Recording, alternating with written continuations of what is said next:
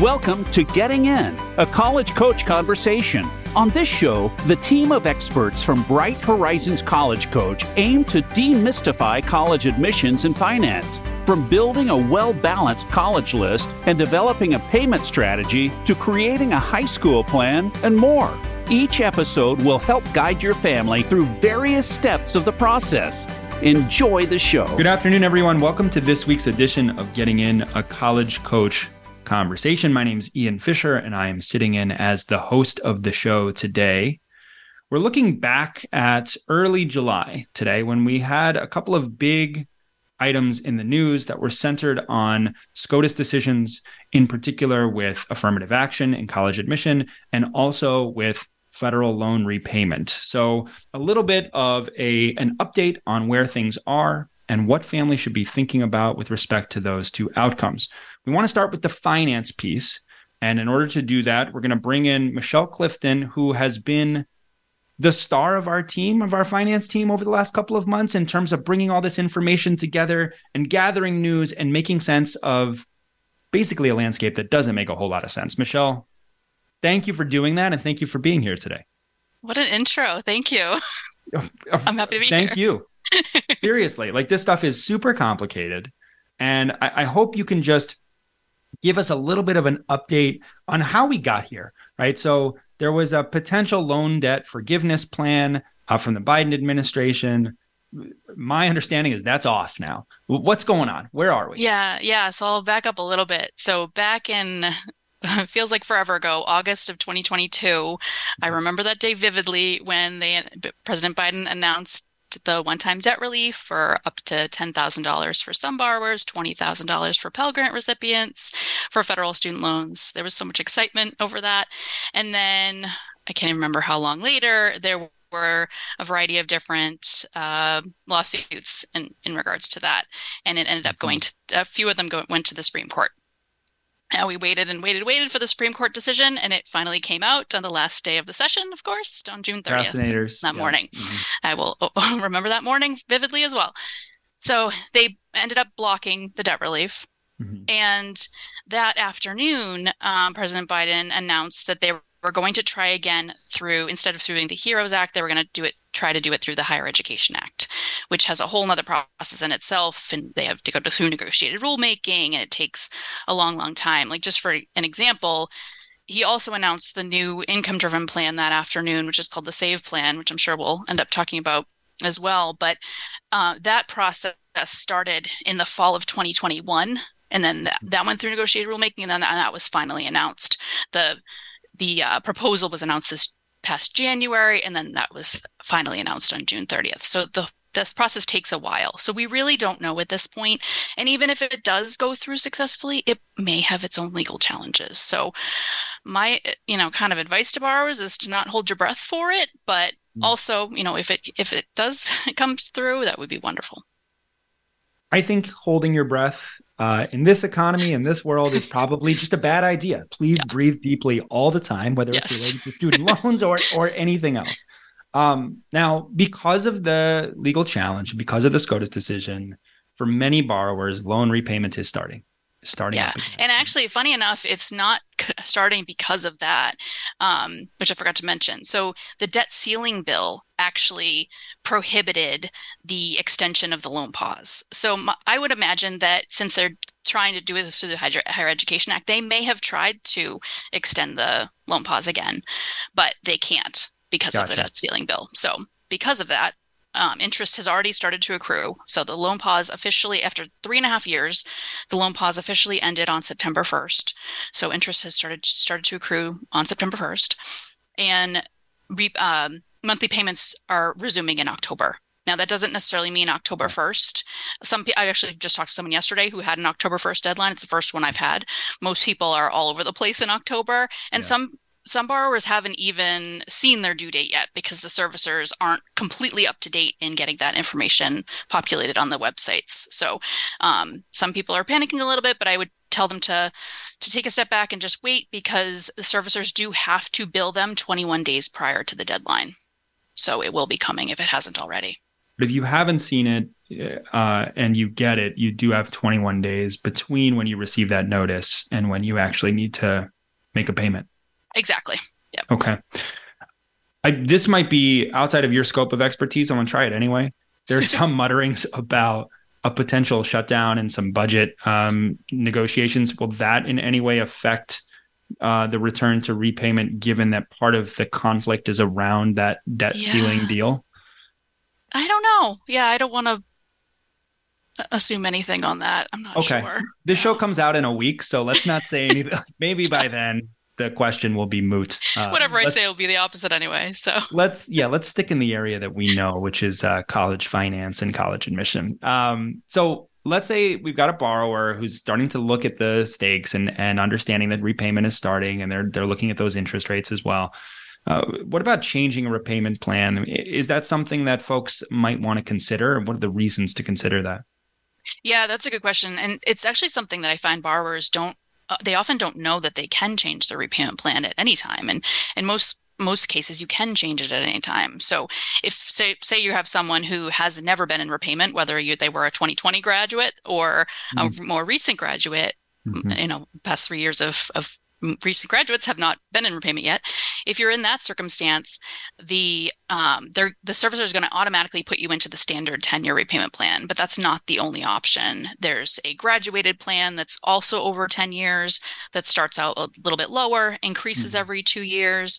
If you have 30,000 or more in debt through federal loans, you can use the extended repayment plan up to 25 years or the graduated extended up to 25 years, which similarly starts out lower, increases every 2 years. So those are a couple of the more kind of standard options. Okay. And then there's also a variety of income-driven repayment plans, which most notably the SAVE plan that was recently announced, because that one is a little more generous than the prior plans as far as giving borrowers a lower monthly payment. So they the ones I just talked about before, in order to choose one of those, you would just go to your servicer's website and select one of those plans. But if you're wanting to use an income-driven repayment plan, the best way to start that process is to go directly to studentaid.gov/IDR, and it's going to take you through an application that actually doesn't take too long. I've helped many people do it in recent weeks, and it's very quick. They've changed it where before you had to use the old IRS data retrieval tool, like on the FAFSA, to pull over your tax information. Now it's just a basic consent where it's a little kind of a little scarier, where you basically just say, I consent to have the Department of Education access my IRS information. And you don't have to do it that way if you're not comfortable with that, but you'd have to follow up with documentation if that was the case. But if you provide consent, they will get your most recent adjusted gross income. They will calculate the different plans for you right there and tell you what your monthly payments are based on your family size and your income. Wow. But then the problem is, after this point, it's taking, and we're finding some servicers are taking longer than others, from when this process gets submitted to when that payment gets updated on the servicer's website can be, and they say it right on the application, it can take up to 4 weeks. We've had a couple of people that have been waiting for like 6 weeks. So the problem is the payment amount isn't updated on the servicer's site, so they can't make the payment that they're expecting to pay. But I noticed that they did add an option at the end of the application where you can opt, because we're getting so close to the first monthly payment for October, you can opt to do a 1 month forbearance, and they kind of force you into it. I don't really love the way they do it, but they force you into a 1 month forbearance where you select an amount to pay, at least $5 is the minimum, while basically give them time to process your application so that you're not waiting. And if you decline the forbearance, you have to do that with your servicer, and then they'll have you pay the standard monthly payment for that month, and then they'll update it for the next month. Okay. That's a lot. There's a lot going on in there. What was that website that you said for the IDR that folks can go? Studentaid.gov/IDR. Studentaid.gov/IDR. And the reason to look into an IDR is because you might potentially have lower monthly payments based on the income that you're earning? That's the goal. An income-driven plan but it doesn't calculate that way for everybody. If you have a small amount of loans and a decent salary, your income-driven plan, even in the SAVE plan, could calculate much higher than the standard plan, for example. And some people actually choose to do that to get out of debt quicker. But Right. overall, the reason behind the income-driven plans is to bring that payment to a more manageable amount. And instead of having the calculation based on the total debt, the repayment term, and the interest rate, it's based completely on the family size and your income. So that's what's calculating it. Gotcha. And when we think about these longer terms versus shorter terms, I would imagine it's like any kind of payment where for a longer term, you are paying more in interest, but your monthly payments are lower, whereas a shorter term, your monthly payments are higher, but there's less interest over time. Does that sound Exactly. right? Yeah, exactly. And so we kind of work through in a lot of our guidance, we're working through both scenarios where it's like, okay, do you want to pay the smallest amount for 20 or 25 years? And overall, we'll look at what you could potentially pay in that circumstance. And maybe you will get some forgiveness in that, or maybe you work for a not-for-profit employer and can get forgiveness after 10 years. Yeah. That's a more ideal situation. Or can you manage the standard payments? Can you actually pay even extra and get out of debt for 10 years and save on interest? Yeah. So it all varies depending on what the goal of the borrower is. Very much personalized circumstances. And, Totally. I would imagine, you and other folks on our finance team are fielding questions just constantly from families, and they're all, I would imagine, fairly similar, but also quite different depending on circumstance. What are the things that people are tending to ask most commonly? What are the questions that are popping up the most frequently in these conversations? Yeah, I feel like a lot of times when we talk loans, it can vary so much, but lately there's been some common themes for sure. A lot of it is, I heard about the SAVE plan because the Department of Education has been sending weekly emails about the SAVE plan because they want to promote this as the win where they, couldn't get the debt relief, but they can offer this lower monthly payment. So they've been promoting the heck out of the SAVE plan, which has been, unfortunate in some circumstances because most people who were using an income-driven plan in the past didn't have to recertify now, but the notifications kind of make it look like that. So we've had people who have recertified where their payments were actually lower before, and because their income was much lower 3 years ago, that type of thing. So there's some nuances there that we're able to help borrowers think through. But the common themes are really kind of what I stated before. Do you want to pay the lowest amount for a long time, or even just temporarily, just because, the cost of living is so expensive right now. And most people have not been thinking about their student loans for the past 3.5 years. So it's a shock for a lot of people to have to go back into repayment or repayment for the first time ever. So some of it is, maybe I should use a low payment for this first year and then, thinking of a new strategy going forward. Or I've also had others in the complete opposite where student loans are very stressful to a lot of people and they want to get rid of it as soon as possible. So I was talking to someone just the other day where they were like, I think I can pay like $2,000 a month. And we figured it out and we're like, okay, you could pay this off in 2 years. And overall, he was only going to pay like $1,000 in interest on the loans. Wow. So Wow. that was kind of one of the best case scenarios I've ever had. But they Still sounds painful to me, right? $2,000 Totally. a month, like you're getting over it quickly, but man, that's a lot. Yeah, that's a shock to the budget for a bit. That's right. Think about how that's going to affect you. Maybe you're having PB&J for every meal for a couple of years, but it could be worth it coming out on the other side. Yeah. You've mentioned the SAVE plan a couple of times, and I'm not a college finance nerd, so this is something that's a little bit more new to me. It might be new to our listeners. So who does this SAVE plan best fit? Who are the folks that should be thinking about that? I think it's an important initiative. Yeah. So I'll try to quickly explain how it works. So basically with the SAVE plan, they take an amount of income that is not counted towards the calculation. So it's 225% over the poverty guideline in your state based on your family size. Okay. So that alone, for someone that makes slightly under, so a single person that doesn't have any dependents, if they earn less than little under 34,000, that calculates at a zero monthly payment just based on that portion of the calculation alone. Okay. And if you make more than that, it's if you make more than that, what they do is they take the difference between your income and that, and they take 10% of the what they call a discretionary income. Okay. And then that 10% is a certain amount, and then that's divided by 12 for the monthly payments for that year. Okay. So, in general, we used to always say that income-driven plans would work most only if your income was less than your overall debt. And because of the changes in the SAVE plan, that's not really a good rule of thumb anymore. You can earn quite a bit more than your total loan debt and still benefit from this, especially if you have multiple dependents. But in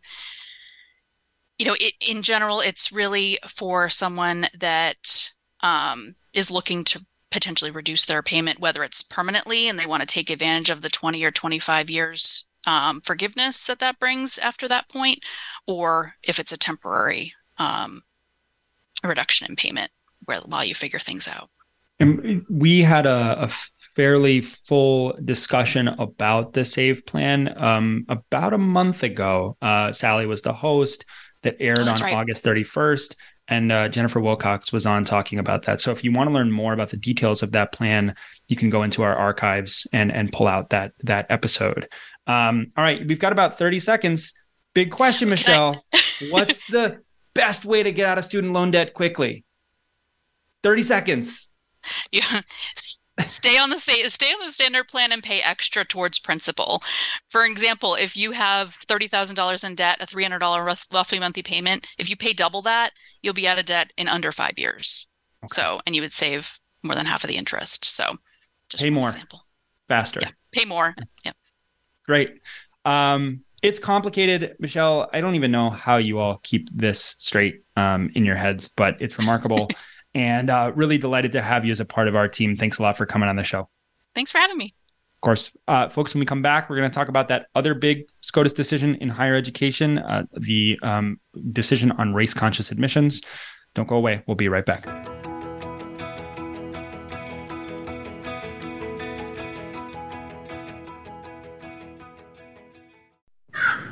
A little birdie told me Voice America is on Twitter.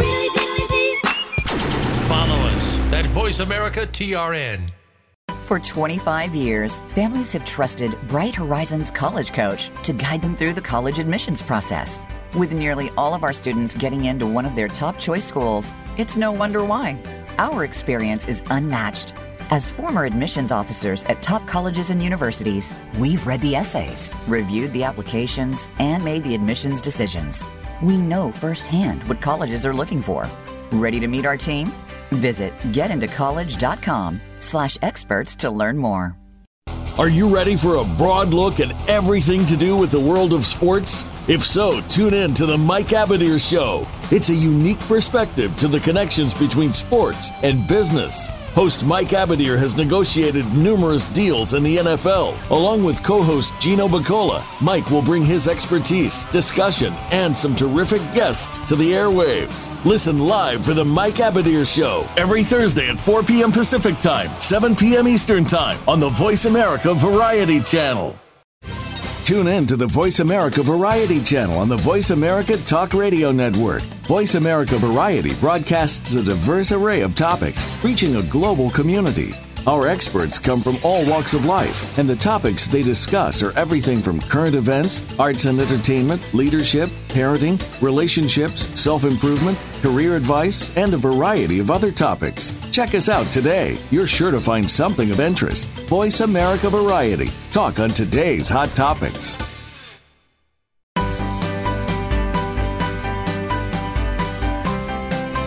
You are listening to Getting In, a college coach conversation. To submit a question for an upcoming listener Q&A segment or to suggest an idea for a future segment, please send an email to gettingin.voiceamerica@gmail.com. Now, back to the show. Welcome back to Getting In, a college coach conversation. We've got a lot to talk about in this segment. I don't know if we have enough time, but we're going to do our very best to stay on point and not over discuss.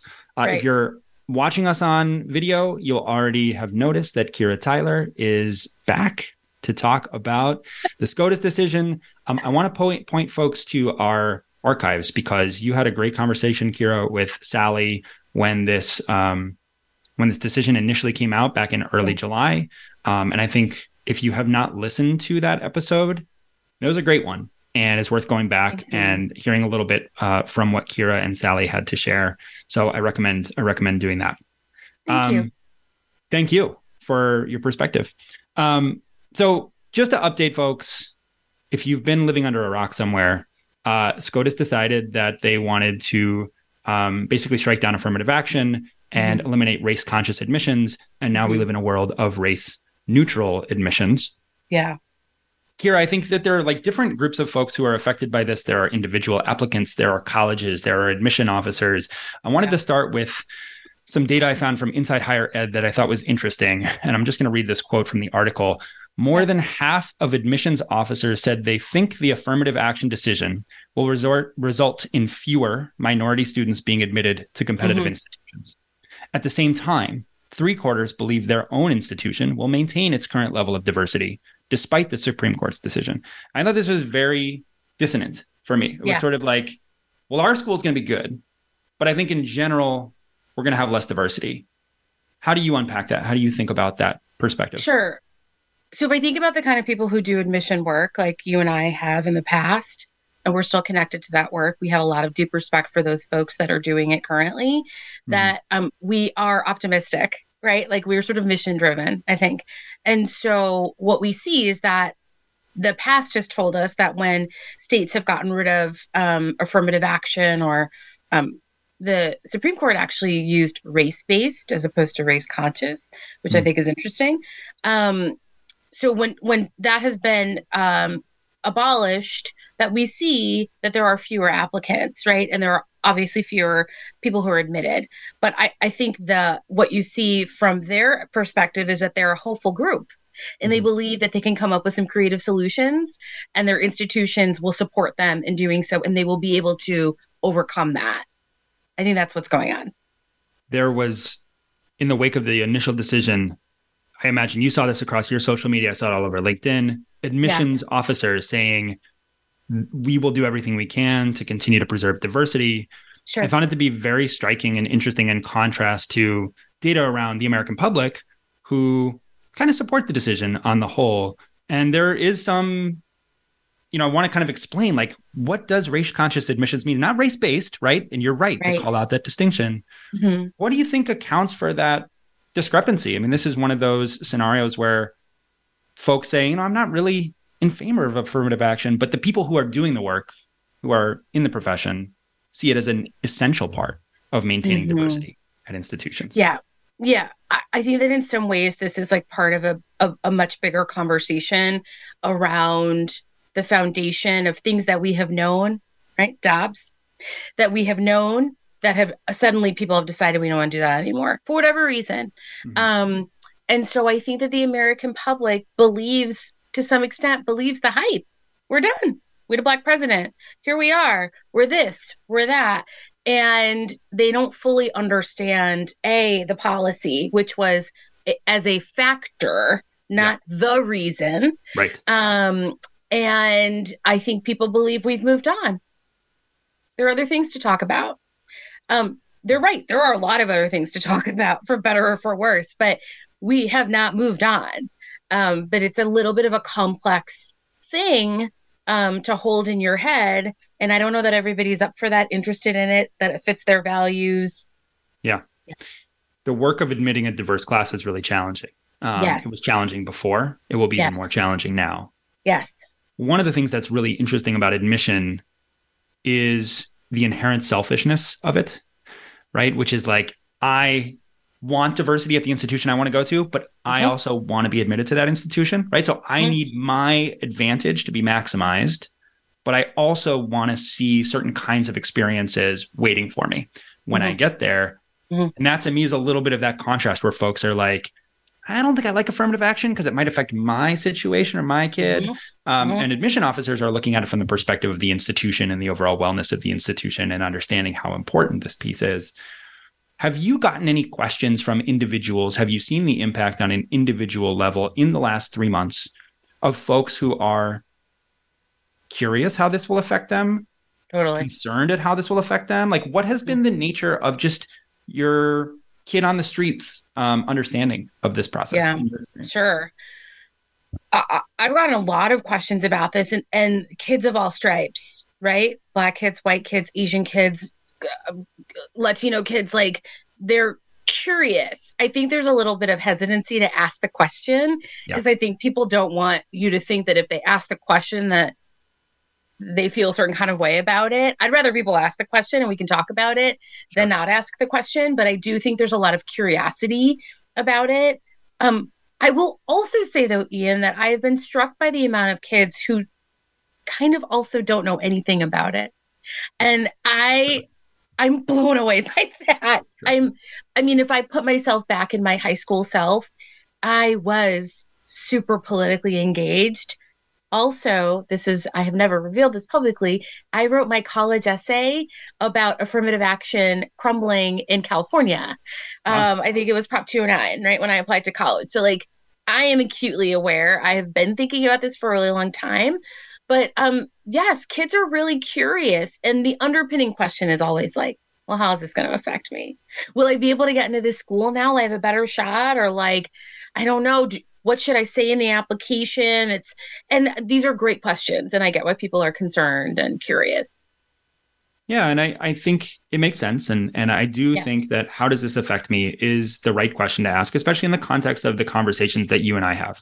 Yes. Right? We talk to a family. We're talking to them about a college admission. Mm-hmm. It is important for them to be able to put their best foot forward. Yes. I also think that, one of the things that we can't necessarily answer is, how does this affect the institutions? What is the process and the pace at which things will change at those institutions, if they change at all? Right. What are we still have not had a round of admission in this new landscape. And so it's very hard to know what things are going to look like when admission statistics are released in the spring. Do you hear any? Yeah, please. Yeah. Well, I was just going to say that I think that for me has been one of the most challenging parts of this is that I'm comfortable like with some of the things that I don't know, but truly this is like a big question mark and I'm just not sure. My cynical side relies on the data that we've seen before, which is that, oh my gosh, it's all falling down. But then my reasonable self says, yeah, but Kyra, it's for not as many schools as people probably think it is. It doesn't really impact, right? And so I'm sort of like I love December for a lot of reasons, but because that's like our first slice of data, right? Yeah. It's good. And then obviously what falls out, what drips out until April 1. So I think this is going to be interesting, but I don't really think we're going to really get a good feel for it until next year's cycle. I think you're right. And that's one of the things just about education in general is that whenever you introduce a stimulus, whether it's in a classroom, whether it's an admissions process, you have to wait to see what the impact of that thing is going to be. And the frustrating thing about this is that you could look at California and see all of the effects that this had there when they removed race from their admission process and the deep work that they have had to do in order to get back to a level of diversity that they had been in before. So there is evidence out there. UC is its own system, but I think it's a good cross-section of America and perhaps a helpful case study for us to look at. And deep work, like deep knowledge, deep dive, like real experts and also very deep pockets, right? This is a very big undertaking. I will say, now, this is a small anecdotal sample, but of some of the students that I work with, I've been surprised that like some of the same schools, and these are kids that go to very well-resourced high schools, which is its own 4-hour conversation of a well-resourced high school, but they still have the same players coming to their schools. And I'm sort of like, but guys, I thought we were going to do something different, maybe around recruitment. I thought we were going to be thinking about, zip codes and like, schools that don't have physics, right? Schools that don't have and I haven't really, again, small sample, but I've been sort of surprised that requires planning. And I sort of thought people were thinking about that and able to make some of those changes around recruitment. Because I think that is one big way we get our way out of this, move forward. And so that I think has been, to me, surprising. They could be working with CBOs. I don't know every admission officer's schedule, but I do know that they're still making time for some of those massive heavy hitting schools.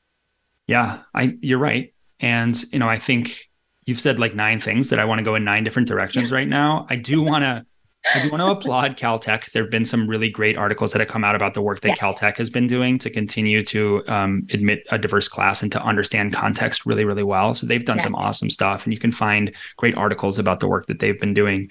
Right. There has been, I wouldn't say a backlash, Kyra, but there has been some response around, okay, well, affirmative action is gone. What about legacy? What about the other ways in which the admission process advantages other groups? Right. Can colleges make changes in this way? And while you've seen that in op-eds, and you've seen some schools that have eliminated legacy, Virginia Tech comes to mind as an example of a school that said, we're getting rid of this. Amherst got rid of it. Wesleyan. Wesleyan got rid of it. Most schools are kind of silent on it. A lot of institutions themselves are not saying, okay, we're going to level the playing field for all. They're leveling the playing field according to what they've been legally required to do. And whether that's leveling at all, we can debate, right? And I don't think we'll debate it much. But what's going on there? And what has been your perception of like this conversation around legacy and this conversation about advantage showing up in other ways too? Yeah, because if I put my fundraising hat on, I worked in development, not for long because I didn't love it. If I put that hat back on, the reason why places that are really pushing this idea correctly about, affirmative action, race conscious admissions, building a diverse class, all of those things, wanting to still commit to those ideals, that when you poke away and you say to your alums, I don't think we're going to do it anymore, that then threatens fundraising dollars, that threatens alumni engagement. It could potentially threaten apps, right? So I think it really chips away at potentially endowed scholarships, athletics, study abroad programs that are beautifully funded by a lot of alums. Like, I think that's why it then gets to be money. Also, the complicated part is that for some of these schools that offer robust financial aid and scholarship opportunities that are not loan-based or just really generous, it happens because of a hefty donor class. Yeah, significant endowment and continuing to fill that endowment. Yes. And so I have not been surprised that some of the bigger names have not taken action on legacy conversation because that's a big institutional priority for them. Yep. And I think, if we're waiting to see like that fairness come on the part of them that they're going to take the initiative, I think we should not hold our breaths. Okay. Schools have made some changes within admissions offices, and I think you're seeing this at different levels of selectivity, but with respect to the essay question. Mm-hmm. And a lot of schools have introduced a version of an identity essay question, partly because in the majority opinion, Chief Justice Roberts said something about colleges being able to ask students about their lived experiences and how they might intersect with race and how that has impacted the life that they've led. Sure. So some schools have taken him literally. In fact, Sarah Lawrence took him literally. Yes. They quoted him and they said, respond to this. How has your life been impacted in some ways based on your race? But other schools have been... And it's not optional, right? That's not optional, right? It's mandatory. These are not optional essays. I love this. That one's not. Yes. Yeah.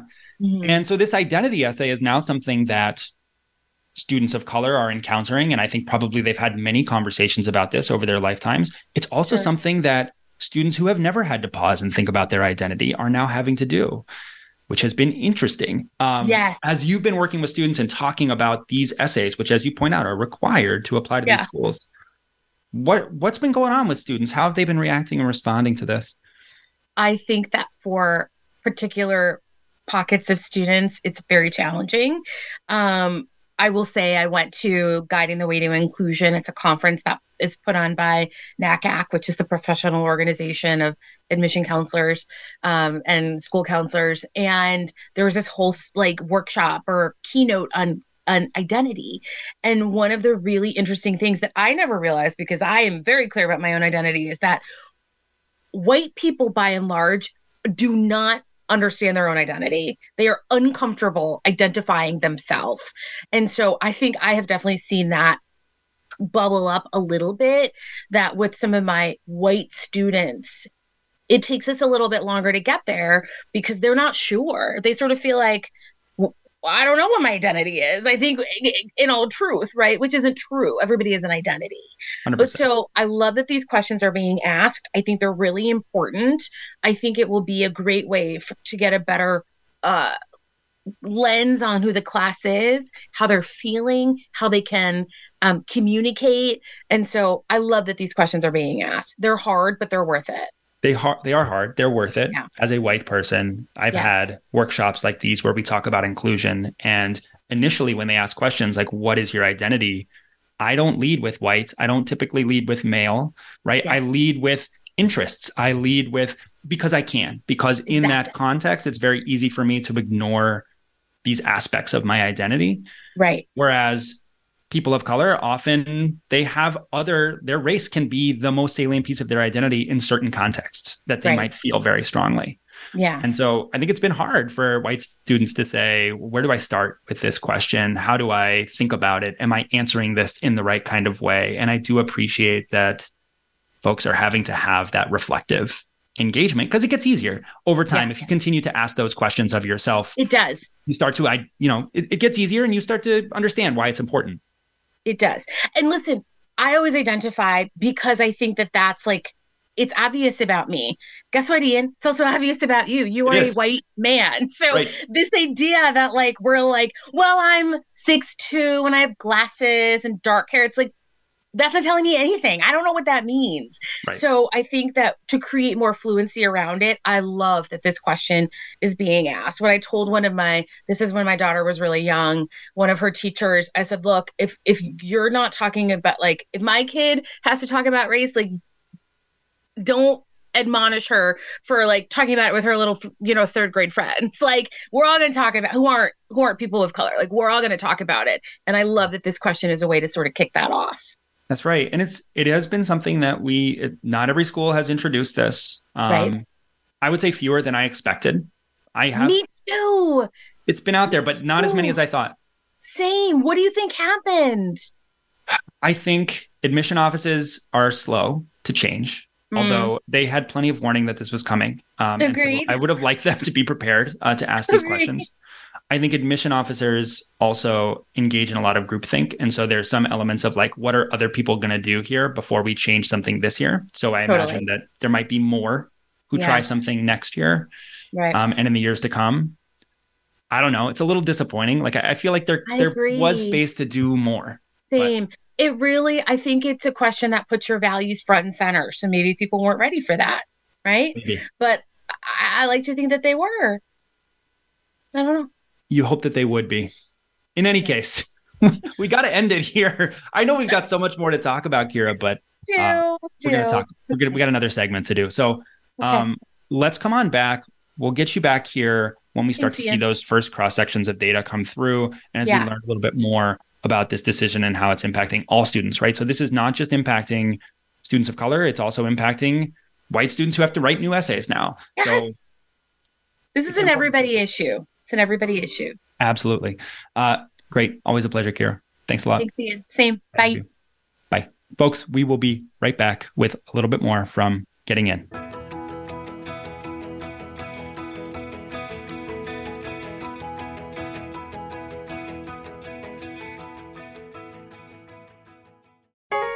Want to see what Voice America is up to behind the scenes? Follow us on TikTok at Voice America Talk Radio.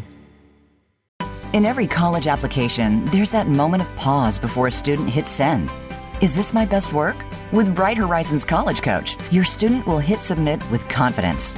We take the guesswork out of applying to college. Students get help with everything from essays, summer planning and visits, to testing strategy, merit aid, and more. As for our results, 100% of students have earned acceptances, nearly all to one of their top choice schools. Visit getintocollege.com/experts to learn more. You will never be as young as you are today.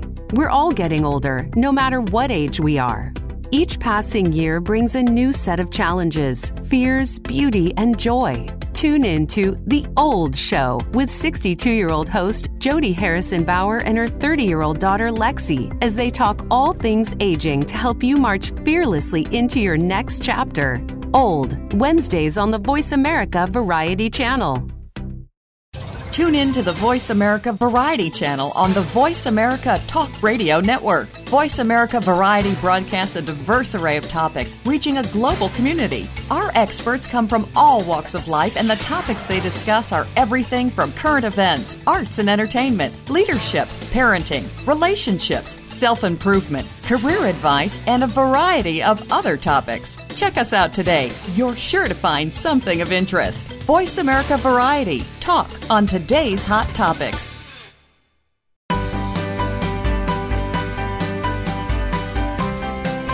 You are listening to Getting In, a college coach conversation.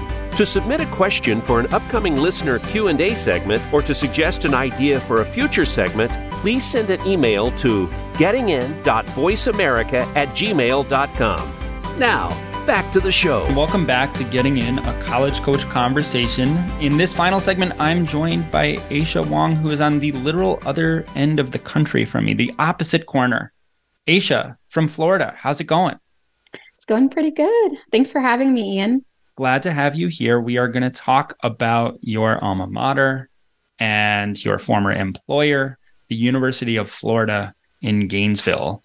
First of all, what comes to mind when you think of the University of Florida? Like, what is the sort of strongest characteristic that that comes through for you? Yeah, for me, I think of like spirit. So immediately I'm thinking of like an overall like enthusiasm and spirit and energy that comes through with the campus. I think, you know, with their athletic teams and with this sense of community that you get as being a Gator, that's all very much tied into this like intense passion for the university. And you can feel that energy when you're on campus too. And that was my experience as a student and my experience as an employee there, as a staff member, and still being in Gainesville, still my experience in some ways. So yeah, definitely energy and spirit for sure. It's great. When I hear University of Florida, I can see the colors blue and orange in my head. And it's just like, it comes through so strongly. And so it totally makes sense that spirit would be the thing that you would lead with. You were a student, then you moved over to the admission office. How do you look for spirit in an application to University of Florida? Is that something you're looking for? What are the other kind of salient factors that really are important as a part of application review? Yeah, definitely. I think spirit is hard to capture in an application. I mean, students, you know, can show their enthusiasm for institutions, I feel like, in a multitude of ways. But the questioning, I think, in the UF application, as far as like essay writing and things like that, aren't necessarily designed specifically to capture spirit. So I think a student does have to be really thoughtful and intentional about how they display themselves in their application for UF. I think what it comes down to is kind of displaying that personality through their personal voice in their writing, having enthusiasm about the things that they're involved in their life in the here and now. Are you passionate about this activity that you are pursuing? Are you intensely involving yourself in exploring your academic interests? Like, how is that passion, that intensity reading through the way that you live your life now? And so I think that's kind of where we can pick up on how they might bring that into the campus environment, and add to that overall spirit that, you know, they have on the University of Florida campus. You think about Florida and you think about, you know, Saturday ESPN football game, and you kind of scan this crowd and everybody's doing, you know, the Gator chomp, right? It's this sea of faces. There are so many people there. There are also tens of thousands of applications that come through UF every year. And you can probably tell me about how many in total. How do you stand out in a crowd, a literal crowd, with the materials that are provided for you, especially at a big university like Florida with such a deep applicant pool? Yeah, it is tough. Every now and then you find, I think when I was reading applications, I would find like this spark in an applicant that just made me stop in my tracks and be like, wow, I want to save this. I want to capture this. I want to bottle it in some way. And often that's a student that, you know, is showcasing a great sense of self, right? Like an understanding of who they are, and that somehow is coming through in their writing. And again, that intensity, I think, plays into it as well. Like they're not just aware of who they are, but they're actively seeking ways to grow that and explore that. And so that's coming through, oftentimes in their writing, in the essays. We're getting the main Common App essay. They're getting the supplemental essay about their most meaningful activity. And so you're able to see some of that passion and exploration come through. But I think also there are certain things that you can specifically look for when you're thinking about this very large campus with this great set of opportunities, like a wealth of opportunities. And you know that a student is going to need to be a self-starter. You know that they're going to have a certain degree of independence and maturity to navigate such a vast campus. Yeah. And so many different opportunities. So you look for those sorts of things as well. Like that was something that was important to me when I was reading was, am I seeing someone that I believe will ask for help when they need help, will actively seek out the opportunities versus waiting on those things to kind of present themselves to the student. So taking initiative, being a self-starter, those qualities I think are especially important to be, showcased in this application. Probably also characteristics that other public universities of similar size are looking for because they are large, because you need to go find those opportunities. You talked about, students that are asking for help. That was something that at Reed, when we were looking at applications, was also very important to us, but we weren't looking for that same sense of going out and advocating for yourself and finding those opportunities, because in many ways at a small school, those find you. They are opportunities that, your professor will ask you if you missed class because there are only 15 people in the class. And that's not going to happen in a larger university. So there are very important kind of distinctions in terms of the student characteristics that will come through that make you a fit for a university like Florida. Even though it feels like it's big, they're still looking for match. Now, Aysha, you have a gift of being both efficient and thorough simultaneously. How much time did you spend per application? I imagine you had many that you had to get through, and folks might think there's no way that she could possibly have read all the stuff that she read, but I know that you can because I know you. But what did the pragmatics look like at UF? Yeah, you do have fairly limited time. I mean, I would say probably 5 to 7 minutes max on an application. The review is split up into multiple phases and parts. So that's just generally for like the writing and the resume and those like sort of like non-academic pieces specifically. And then we would do other additional reviews. So there's like layers to this that I think are helpful in kind of breaking up the work. But yeah, it was a relatively quick review. You learn to be a fast reader. That's one skill you pick up, I think, as an admissions counselor who reads applications. You learn how to zero in on the things that are going to be meaningful or important in your decision making. So that's happening as well. But yeah, the time is definitely limited. So students should be thoughtful about, how they organize their information, how they display that within the application. To ensure that, admissions counselors are picking up on what they want them to pick up very quickly. And simplify. You don't want your admission counselor to have to work to figure out what you're trying to say. You don't want them kind of poring over very complex sentences. Simplify, right? Absolutely. Sure your message is clear. Yeah. And we're not going to stop and Google what something is. We're not going to try to figure out what an acronym means or what this obscure engineering concept is that you're talking about in your essay. So yes, simplifying is key. Definitely. Now, you said that there's not a lot of time in Florida to apply to University of Florida. There's actually not a lot of time. I think it's got the earliest regular decision deadline of any school that I've seen, November 1st, right? Yeah. You have to apply by the 1st. What's the deal with that? That's so early. What's going on? Yeah, it's early for a reason. I mean, we're getting decisions out, or you say we're, but we are, but UF is getting decisions out by mid-February, typically mid to late February. And so there's this window of time to get all of this review done. And because the review is designed to be holistic and you want to be able to kind of in some ways have some time to kind of understand who this person is and look at them thoroughly. You have to have an earlier deadline if you're dealing with 50, 60,000 applications coming in. So it's simply volume, staffing, trying to make sure that, they have time to kind of look at things thoroughly as they go through the process. So it's an early deadline. So we just have the time to get the work done, essentially. Yeah. So if UF is on your list, or you think UF is on your list, it is probably the first application that you want to complete, because even early action deadlines that are November 1st, you have that fallback of the regular decision if you can't make that deadline. But UF, it's November 1. If you don't make it, you don't make it, and you're not going to be applying. Absolutely. There's also a couple of other unique quirks to UF.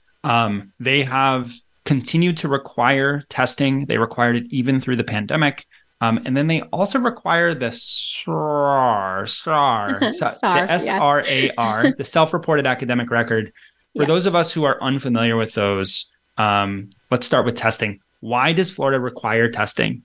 That's a complicated question with a complicated answer. But I mean, they never stopped requiring testing. All through the pandemic, they maintained requiring testing. And I think part of that was due to the fact that we have the Florida Bright Future Scholarship here in Florida. And one of the things that you need to meet in order to qualify for that scholarship is a certain test score. Mm-hmm. And so I think they didn't want to let go of that requirement, that data point in their consideration of students for scholarships. And so, universities had to essentially continue to require it to encourage students to take those tests and submit those tests for that scholarship consideration. So I think that definitely played into some of that decision making around keeping test scores as a requirement. And beyond that, it's hard for me to say what the logic is. I don't need you to pontificate on that. And then the SRAR, what's going on there? You've got only 30 seconds to explain this very complex form. Yes. You're asking students to go ahead and report their record in the same way as it appears on their transcript. And this is also based in efficiency as well. Previously, they were collecting actual transcripts, and we were hand recalculating those GPAs because all of the transcripts formats were different. There was no standard.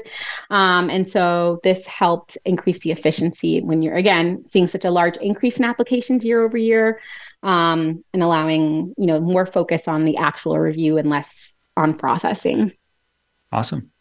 Aysha, how long have you been with College Coach? 2 years.